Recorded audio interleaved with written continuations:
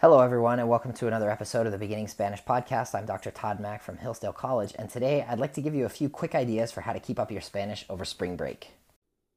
That's it for now. Thanks for listening. If you find this show helpful, I encourage you to go to anchor.fm/beginningspanish for a full list of episodes and to support the show financially.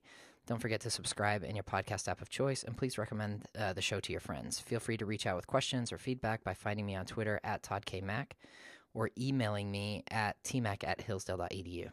If you enjoyed this podcast, you might also like my other shows. This semester I have one on philosophy and fiction in modern Spain and one on the hero's journey in masterpieces of film. Until next time, so long.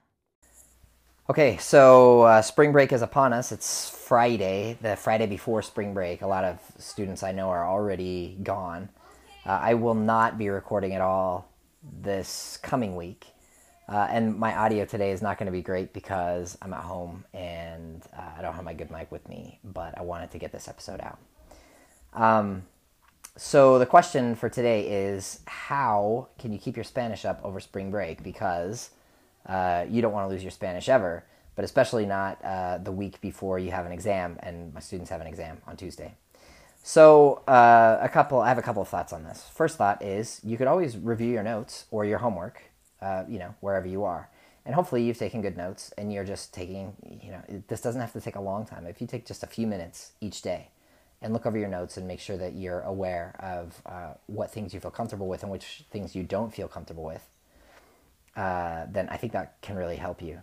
Another thing would be, you can always listen back to episodes of this podcast that deal with areas that you're still not quite comfortable with. So you could listen to the Por Empata episode, or you could listen to the que, lo que, quien episode, or the any time we've talked about the subjunctive or the preterite and imperfect.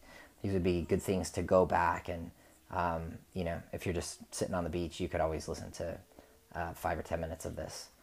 So those are ways, really specific ways to kind of make sure that you're ready for the exam when it comes around.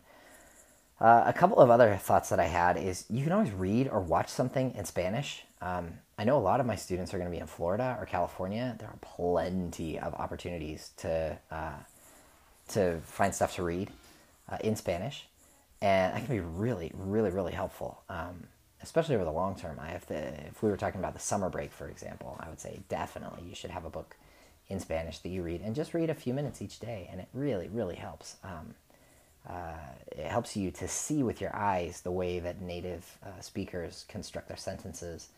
It helps you with your reading comprehension. It also helps, I think, with your listening comprehension, to be able to see words and to practice figuring out what stuff means just using your eyes before you have to do it with your ears, which is often much harder. And then my final piece of advice, and I really want to get some feedback on this when everybody gets back from spring break, but find someone to speak with. Spanish exists to be spoken. There is great written Spanish, and it's important to be able to read and to write in Spanish. But it's so important to be able to speak. And especially if you're going to be outside of Michigan, where it's really hard, where we live, to find any native speakers.